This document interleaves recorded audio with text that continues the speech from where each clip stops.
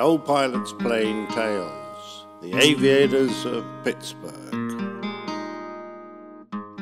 1911 saw a young adventurer from Pittsburgh challenge the new world of aviation. Calbraith Perry Rogers Jr. was born on January the 12th, 1879, to a family with a long history of prestigious U.S. Navy service. But a childhood battle with scarlet fever left him partially deaf and ineligible for military service. Refusing to let his deafness inhibit his desire for adventure, Rogers was a romantic model of a daredevil at the time, 6'4" tall and with an ever-present cigar wedged in his mouth. He was a football star, yachtsman, and auto racer. At the age of 33, he found his calling. Rogers had visited the Wright Flying School, operated by the famous aviation pioneers and brothers, Orville and Wilbur Wright. There he saw an airplane for the first time and became fascinated with the idea of flying. Just 1 week after Rogers began taking classes at the school, he requested permission to take a solo flight. But he was denied due to lack of training, so, predictably, he responded by purchasing his own training plane. And on June the 12th, 1911, he made his first solo flight. After practicing with his plane for just over a month, Rogers passed the Fédération Aéronautique Internationale's flying examination on August the 7th, becoming only the 49th licensed aviator in the world. Less than a week later, whilst participating in the Chicago Air Show, a promoter asked Rogers if he would be interested in competing for a prize that the publisher, William Randolph Hearst, had recently offered. $50,000 was to be given to the first person who flew from coast to coast across America in fewer than 30 days. Rogers, unsurprisingly, accepted the challenge. He purchased a lightweight 4-cylinder, 35-horsepower Model EX biplane from the Wright Company, the first ever sold to a private buyer. Rogers told Orville Wright of his plan to compete for the Hearst Prize, but Wright, doubting any modern plane's ability to travel so far, questioned Rogers' decision. An adventurer and risk-taker, though, he paid no attention. He secured sponsorship for his adventure from the Armour Meatpacking Company, which was promoting its new grape soda, Vin Fizz, the namesake of Rogers' plane. He had already won the $11,000 World Grand Endurance Aviation Contest in Chicago, staying in the air for 27 hours at intervals over a period of 9 days, so, convinced in his own ability, he set off. Just 3 months after learning how to fly, Rogers took off from Sheepshead Bay in Long Island, New York, on September the 17th, 1911, poised to reach the Pacific Ocean in 30 days. A support train, arranged by his sponsors, followed his flight, carrying all the parts, tools and mechanics necessary for repairs and maintenance. The Vin Fizz crashed on its second takeoff and suffered extensive damage. More incidents, including 2 engine explosions, more than 15 crashes, and as many as 70 rough landings, significantly delayed Rogers. Each time, crew members carefully and expertly rebuilt the plane, and Rogers headed westward with the sun in his eyes. He weathered electrical storms in Oklahoma and reached Kansas City on October the 14th. His sponsors then directed him to take his route to the more populous Southwest, so he turned towards Texas, arriving on October the 17th, 1911. It would eventually take 2 weeks and 29 stops to get across Texas. In addition to his maintenance problems, Rogers lacked navigation tools. He didn't even have a compass, and as a result, he got off track on multiple occasions. It was clear he would not be able to complete the journey in 30 days, but he was determined to finish the trip anyway. As news spread, he became incredibly popular with the American public, as evidenced by the crowd of 20,000 waiting for him in Pasadena, California, when he landed there on November the 5th, 1911. Finally, on December the 10th, he landed in Long Beach and taxied his plane up to the Pacific Ocean, completing the world's first transcontinental flight. The cross-country trip took 49 days to complete, missing the prize deadline by 19 days. While the feat made Rogers an instant national celebrity, his success was sadly short-lived. He was killed in a plane crash after flying into a flock of birds just a few months later at an air show in California. Following his death, Rogers was interred in the Allegheny Cemetery in Pittsburgh. The Vin Firs itself was later given to the Smithsonian Institution by Galbraith's widow, Mabel Rogers. If Rogers was one of Pittsburgh's first aviating sons, then Helen Ritchie was certainly their first aviating daughter. Born in McKeesport near Pittsburgh on November the 21st, 1909, she was a self-proclaimed tomboy who ran away from home at the age of 12 and joined a circus. Her authoritarian father promptly brought her home, but Ritchie preferred male clothing and wore her hair in a boyish bob long before it was stylish.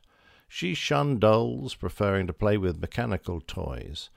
After graduating high school, Helen enrolled in the Pittsburgh Carnegie Tech for a career in education, but she found it dull, and after a few months she dropped out, still looking for the spark that would light that flame of interest. Ironically, her aviation interest began by accident. Ritchie lived near an airport, and one day she and a friend decided to take a ride to Cleveland just for fun. They flew to Cleveland, perched on some mail sacks inside a Waco biplane. When Ruth Nichols landed at Cleveland the same day, dressed in her white flying suit, Helen's eyes popped. When she saw the newspapermen, photographers, and autograph seekers gathering around her, Ritchie suddenly knew what she wanted to do with her life. Standing only 5'4" tall, those who saw her fly said she was a natural. Helen enrolled in a flight school and was awarded her pilot's license on the 28th of June 1930. In celebration of her accomplishment, her father bought her an open-cockpit biplane. However, a pilot's license was not enough.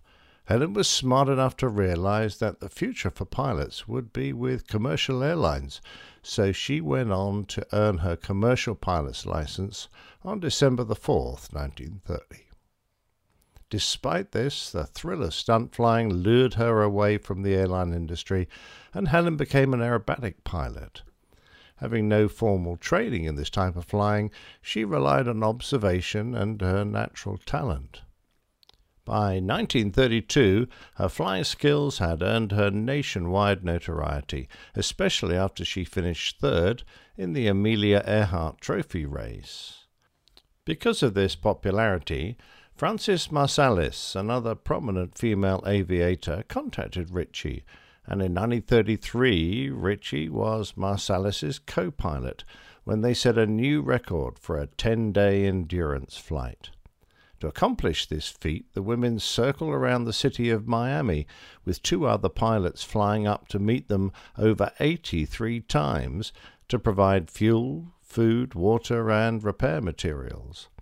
Without the modern advances that we enjoy now, refueling consisted of one of the 2 pilots climbing out of a hatch, catching the fuel nozzle as it descended from the other plane, and shoving it into the fuel tank. Not only was this extremely dangerous, but it also presented a very high likelihood that they would get sprayed with gasoline. Helen gained acclaim when on the 6th day the nozzle came loose and, catching on the wing, tore the fabric.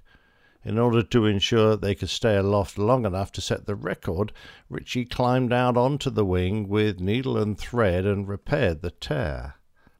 Upon landing, officials declared that they had set a new record for a refueling endurance flight by staying aloft for 237 hours and 42 minutes and flying a total of 23,700 miles.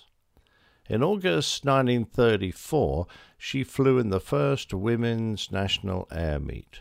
She finished sixth in the 20-mile race, but her eyes were set on the featured event, a 50-mile race.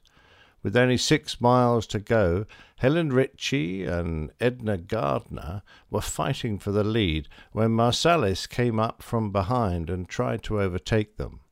However, going around a turn, Marsalis's aircraft hit some turbulent slipstream, causing her wingtip to scrape the ground, catapulting the plane end over end until it came to rest in a field. Ritchie went on to win the race, but the news that Marsalis had died from her injuries whilst en route to hospital made it a bitter-sweet victory. Adding to that victory, Helen was awarded the prestigious Fairchild Trophy later that year. After only 4 years of flying, she was at the top of her game and proving herself to be one of the best pilots in the nation, but she had lost her taste for aerobatics. Helen accepted a job with Central Airlines and became the first woman to fly a commercial airliner on a regularly scheduled mail route in December 31st, 1934.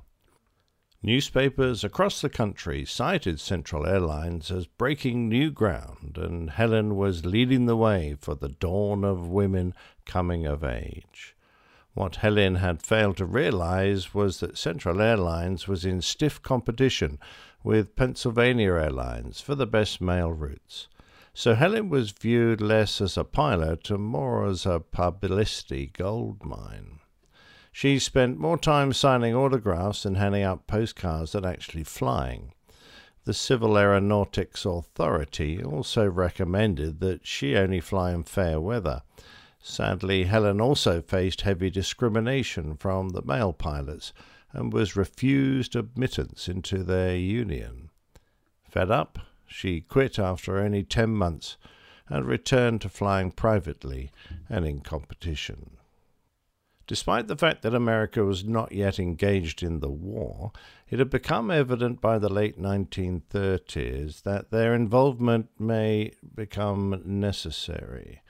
To that end, Ritchie attended an intensive pilot instructor's course and became the first woman not only to earn a pilot instructor's license, but also to be assigned to train military pilots.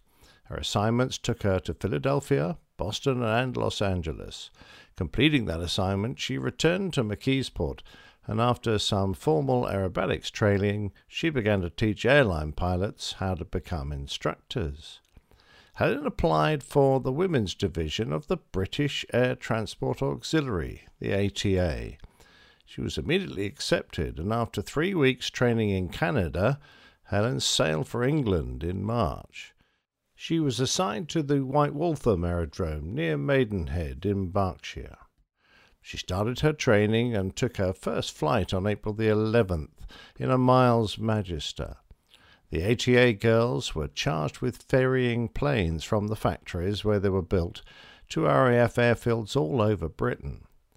By June, in addition to the Magister, she had flown Harvards, Oxfords, Masters, Hurricanes and Albacores. In July, she took up a Spitfire for the first time, but that flight ended in a crash landing. Determined not to let it get the best of her, she went back up in August and flew nothing but Spitfires for the rest of the month.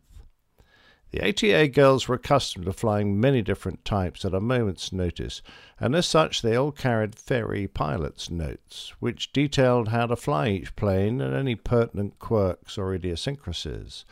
Helen said that sometimes we would hurriedly skim through the pilot's operating manual to find out how to take off, then keep reading the book while in flight to find out how to land the damn thing. These missions were dangerous, not only because of their unfamiliarity with the aircraft, but also because there was always a risk of encountering the enemy. By September, Helen found herself in charge of the 20 American pilots in her unit. In 1943, Helen's mother fell ill and she returned home. However, after her mother's death, she was accepted into the Women's Air Force Service pilots. The mission of WASP was much the same as the ATA girls, so after a short amount of training in Texas, she was assigned to the 2nd Ferrying Group of the Air Transport Command in Wilmington, Delaware. Here she flew many different missions in a variety of aircraft. In 1944, she was transferred to Kansas City so that she could train on bombers and cargo planes before returning to Delaware. By the time that WASP disbanded in December 1944, Helen had flown 300 hours in 27 different types of aircraft. With the war over, Helen returned to McKeesport to her family. However, aviation jobs were scarce due to the influx of male pilots returning from the war. Despondent, she moved to New York, but having never fully recovered from the death of her friend Marsalis or the recent death of her mother, and believing that her flying career was over, she fell into a deep depression. She felt that there was no place for her to do the job that she loved so much. On January the 7th, 1947, Helen Ritchie took her own life.